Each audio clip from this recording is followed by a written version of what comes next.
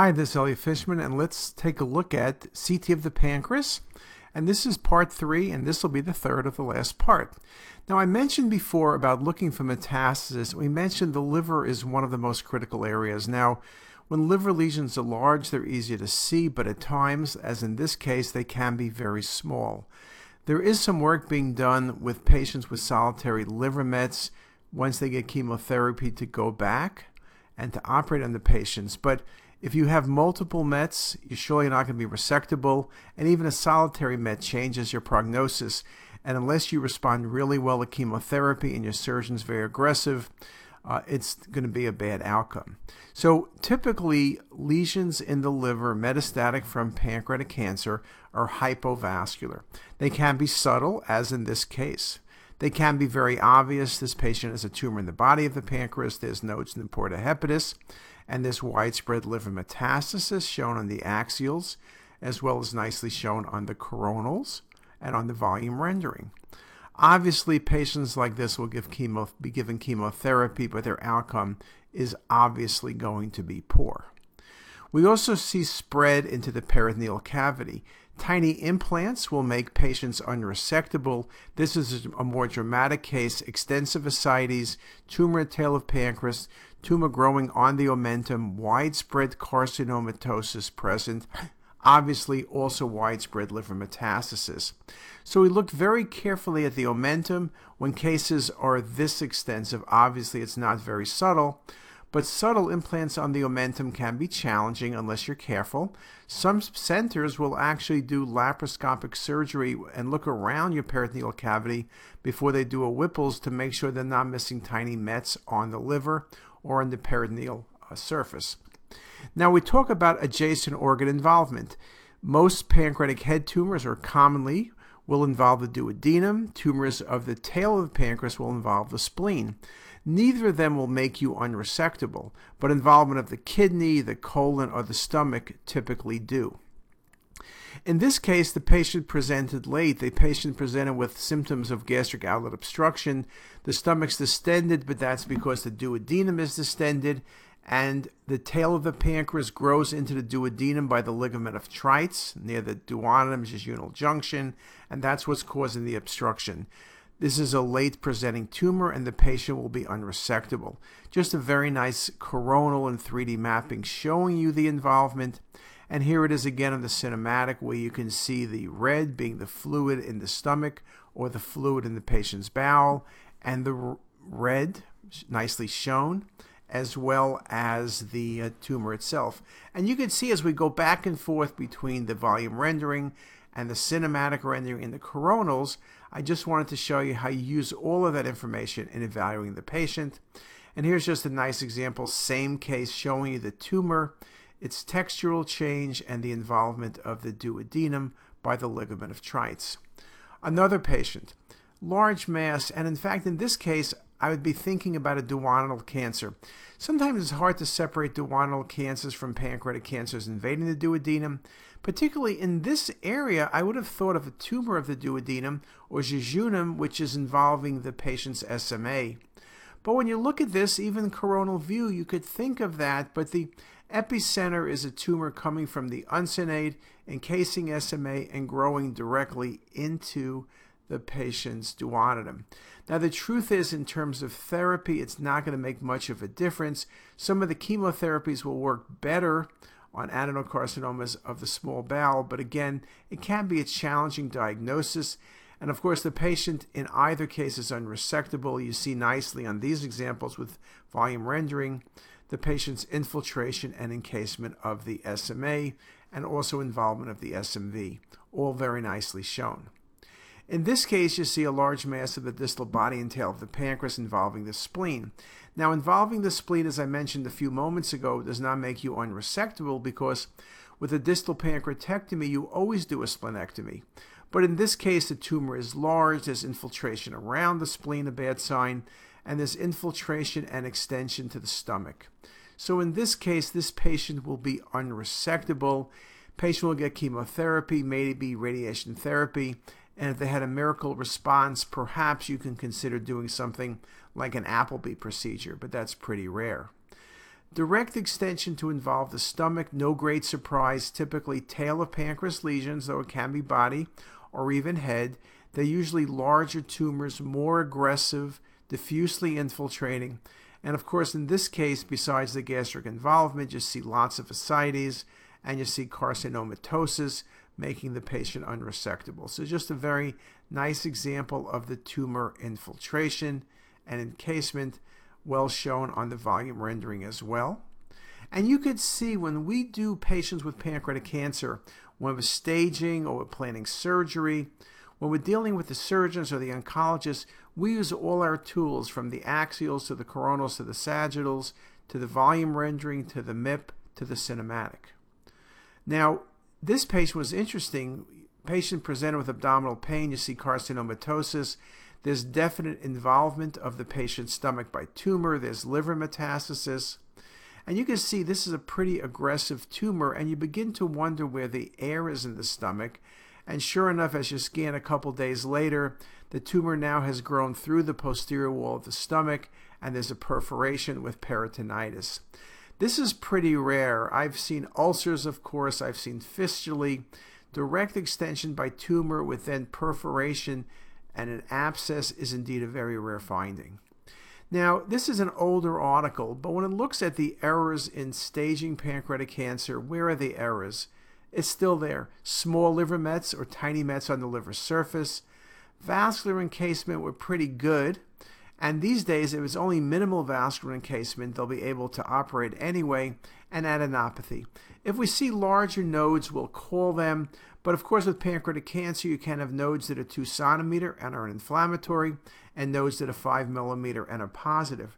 Remember, the typical surgeon needs to get 20 to 30 nodes for pathology to really get a good nodal sampling.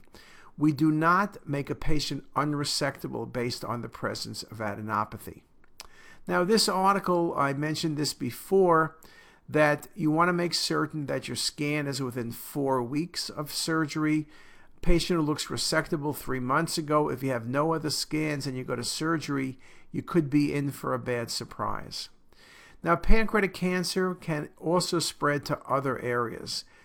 Large mass in the pelvis, this is so-called Krukenberg tumors, metastatic pancreas to ovary, large complex cystic masses, which look like primary ovarian cancer, large extensive carcinomatosis, but large tumors.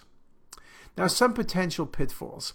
Once patients get chemotherapy, the tissue planes around the pancreas can be poorly defined, and perhaps you'll overestimate the extent of disease present, so you would need to be very, very careful. Look at comparison studies. Sensitivity prediction of resectability tends to be lower for patients with locally advanced cancer that have been downgraded by neoadjuvant therapy. So it's very important to remember this. And at the end of the day, surgery is the only cure for survival. So if you're uncertain, suggest it may be post-operative change. And this article does make the point, denial of the option for surgical cure by overestimation of the degree of vascular involvement, including venous involvement, particularly venous involvement, should be minimized. Very, very important. This article by Casatano, partial regression of tumor vessel contact indicates suitability for surgical exploration, irrespective of the degree of decrease in tumor size or the degree of residual vascular involvement. That's because often the soft tissue will remain, but the tumor will be gone. So at times you will be able to resect even the soft tissues and then end up with an R0 margin and no definable tumor. Some of the new chemotherapies and combination chemo and radiation will indeed make that very possible. This article by Casano goes on to say, following neoadjuvant combined chemo and radiation therapy, reduction of tumor to the SMV or portal vein contact and the reduction of tumor to the SMA contact were significantly associated with a complete resection. And so basically what they nicely showed, and we all know, you don't necessarily need to have no tumor present for there to be no active tumor. Okay, what are the mistakes that we make? False positive. Autoimmune pancreatitis, we've spoken about that in the past. Again, it could look identical to pancreatic cancer, can be a real challenge. Groove pancreatitis can be a challenge. Chronic pancreatitis, particularly when there's mass effect by the head, is something you need to worry about. Focal steatosis in the pancreatic gland, where you read what's simply fatty infiltration and textural change as a mass. You need to be very careful. And once you have a stent in place in the common duct, you can tend to assume there's tumor present where there may not be. False negative studies, small pancreatic masses, subtle lesions without associated changes like a common duct or a pancreatic duct, acute pancreatitis or chronic pancreatitis that obscures the presence of a tumor, and probably most importantly in this COVID era where I see a lot of really poor scans coming in because patients often can't come to Hopkins, poor scan protocols. And that ranges anywhere from single phase to poor injections to poor timing to all of the above. Now let's look at some errors. Autoimmune pancreatitis is something a lot's been written about. The key findings of the absence of a classic history of prior pancreatitis, elevated IG4 levels with dramatic response to steroid therapy. Again, the challenge is both clinically and imaging-wise, it can look like pancreatic cancer. So, for example, the age range is over 50 typically. Male more common. Presentation includes jaundice, abdominal pain, weight loss, and diabetes. That sounds like pancreatic cancer to me. Now, sometimes you see extra pancreatic findings that can be helpful. One of the most common is renal involvement with patchy low-density zones within the kidneys, and then I say, aha, it's autoimmune pancreatitis. Often it's the radiologist who makes the call. We have patients who are referred in. The common history is they had a biopsy. The biopsy was negative or indeterminate. You look at the imaging, it's cigar-shaped. You see funny-looking kidneys, and you know it's autoimmune pancreatitis. But again, weight loss, CA19-9 may be elevated, no true history of pancreatitis, and again can look mass-like. These are all some of the challenges. This article by Lee Felker a couple years back, the most common imaging features of autoimmune pancreatitis was sausage shape and low attenuation halo. And to me, those are the best findings. Pancreatic duct dilatation, common duct dilatation really doesn't help you all that much because you'll see them both in cancer and autoimmune pancreatitis. The fact is, one of the interesting things is you see it less frequently, particularly pancreatic duct dilatation in autoimmune pancreatitis. So if you see a mass but you don't see a dilated duct, you better think about it a little bit more. Typical cases of autoimmune pancreatitis can be accurately differentiated from pancreatic adenocarcinoma and acute interstitial pancreatitis on the basis of characteristic CT findings. However, autoimmune pancreatitis should be considered in the presence of atypical features. And one of the challenges is, we see this all the time, patients still go to surgery for autoimmune pancreatitis. Again, you need to consider it. Often the surgeons do not. Invariably, the patient had endoscopy, and the endoscopist is sure it's tumor, but the biopsy wasn't positive.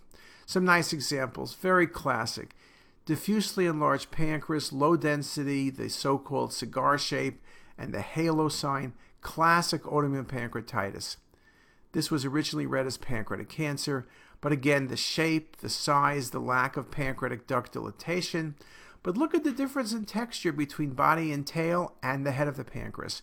Something I showed you before with pancreatic cancer. This is with autoimmune pancreatitis, but there's no glandular atrophy. And again, sometimes the cigar appearance as well as the halo will be seen best on venous phase imaging. Sometimes you'll see it on both phases. And here it's very nicely shown on the venous phase. This is the classic example of autoimmune pancreatitis, and I'm showing it to you in several different perspectives. This is the diagnosis that makes you a hero. Another example, here's a low density by the tail. This looks like a cancer, but the history was kind of a little bit strange. It's easy enough to do an IG4 when you're uncertain. It was positive. Now, one thing to remember, it's now shown that only a bit more than 60% of patients with autoimmune pancreatitis have an elevated IG4 level. So if your IG4 level is not elevated, it doesn't mean you don't have autoimmune pancreatitis. It just means it's less likely. This case is worrisome because it's the tail of the pancreas. But this is a good example showing you that a focal autoimmune pancreatitis can be particularly difficult. Most of the time when it's focal autoimmune pancreatitis, it's the pancreatic head. But here's a nice example where it's the tail of the pancreas. And again, the cinematic really accentuates the tissue changes through a range of different views and perspectives. But one has to admit it's very hard not to say, I'm concerned for pancreatic cancer.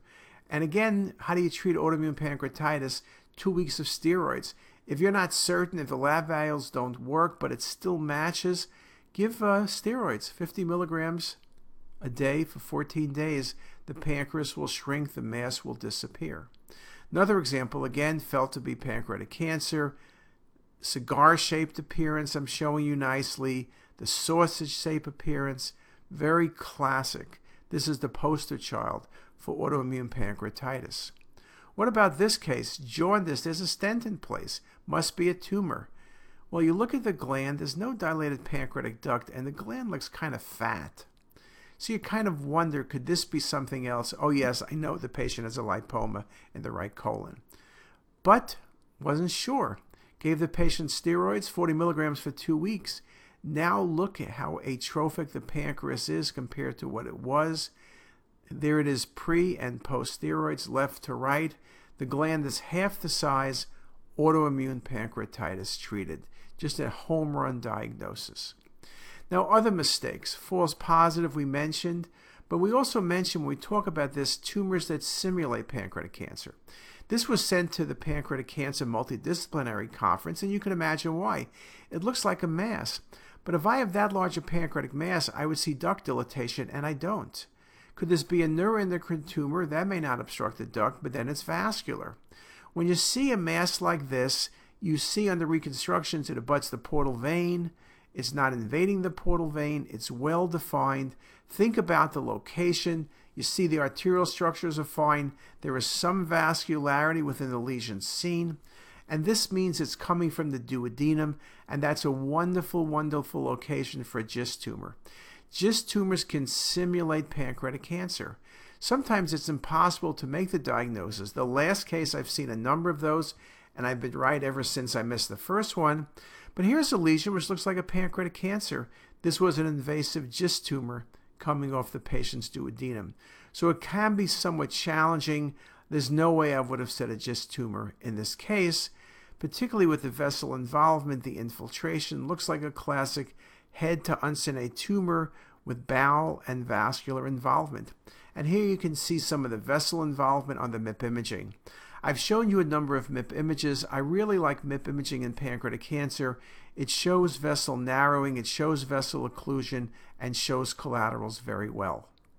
Now, in terms of staging pancreas, there's a number of misdiagnoses that can also be made.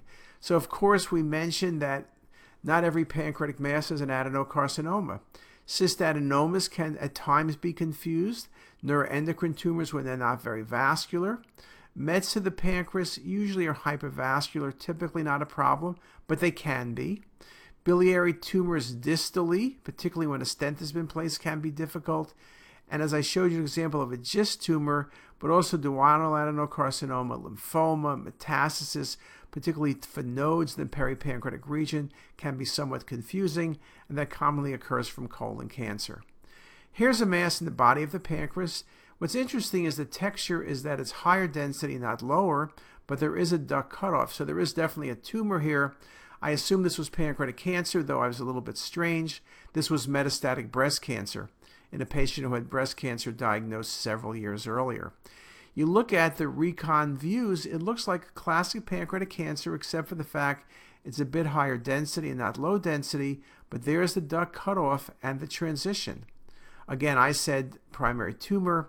Once patients have a known tumor, you got to be thinking about that possibility. Obviously, the most common met will be renal cell carcinoma, and those are typically vascular, but this was breast cancer.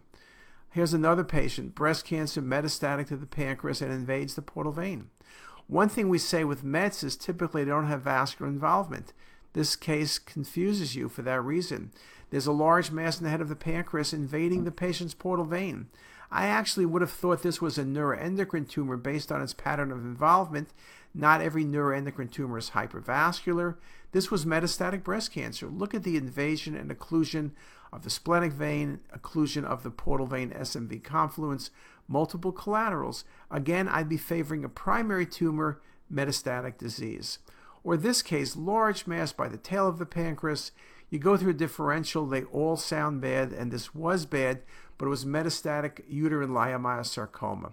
So many different tumors can go to the pancreas. As patients are surviving longer from other primaries, you will see more metastasis. Remember, mets to the pancreas from renal cell typically happen a minimum of 10 years after the primary tumor. And here's the leiomyosarcoma again through the washout values, and again something to consider. Here it is with 3D mapping. So just very nicely shown, and here it is with the cinematic rendering. So I will say I showed it to you many different ways. The problem is none of them helped me make the right diagnosis. Now, other things that can happen. I mentioned nodes in the porta hepatis. This looks like an infiltrating tumor in the head of the pancreas. This was lymphoma.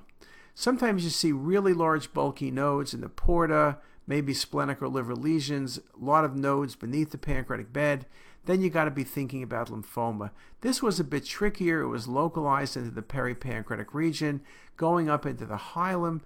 Cholangio you could think of, but it's too bulky. Adenocarcinoma of the pancreas is probably my best choice, but this ended up being lymphoma.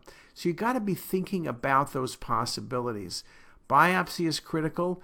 In a case like this, you have a biopsy as lymphoma, the patient gets chemotherapy, the patient does not get a Whipple's procedure. So you need to do the right thing for the patient. Here nicely the tumor infiltration and the portal vein encasement. Another example here, large, bulky adenopathy. This patient was referred to us for pancreatic cancer, but the nodes truthfully are too large. And yes, it looks like a mass by the head of the pancreas, but there's so many nodes present. Look at the coronal view. It looks like the infiltration of lymphoma. I mentioned a few moments ago, pancreatic cancer does have nodes, peripancreatic, mesentery, omentum, but the nodes usually aren't very bulky. Here, these nodes are very bulky. When I think bulky nodes, I got to make sure I'm not dealing with lymphoma. Here it is with vessel encasement and really impressive adenopathy. Here it is on the cinematic rendering with the nodal masses, the infiltration around the vessels.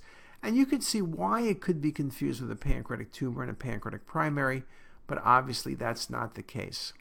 Now, what else can fool you? Well, you see a dilated common duct in transition by the head of the pancreas. You say, pancreatic cancer. This patient was 70-ish, but the patient has a stone in the common duct, and that stone passed, and that's the reason the patient is jaundiced and the common duct is dilated. So if a patient with gallstones or a gallbladder that's contracted, you want to look at transition points. So here, when you looked for the transition, you saw a stone present. So this patient was very lucky. The patient had ERCP. They retook the stone, removed the stone, and the patient was fine. And again, you can see it nicely on the 3D maps. Common duct, and there's the stone. So it's very important when you see duct dilatation, follow it down, use all of your tools to look for the transition point, whether it's nodes or vessels or tumor, whatever is going on. Now, we still haven't solved the problem of early detection of pancreatic cancer. A lot of work going on, whether it's perfusion CT, I mentioned a bit about texture mapping, some dual energy work, PET CT, and deep learning. The key thing is, can we pick up pancreatic cancer before the patient's symptomatic? Blood tests are looking at that. We're using AI. We've spent the last 4 years through grants from the Lustgarten Foundation teaching the computer to isolate all the various organs by first isolating them ourselves. And by 1 year, we're able to show that the computer can isolate the pancreas very accurately. Annotated, that's us. Prediction is the computer. We then taught the computer to recognize pancreatic cancer.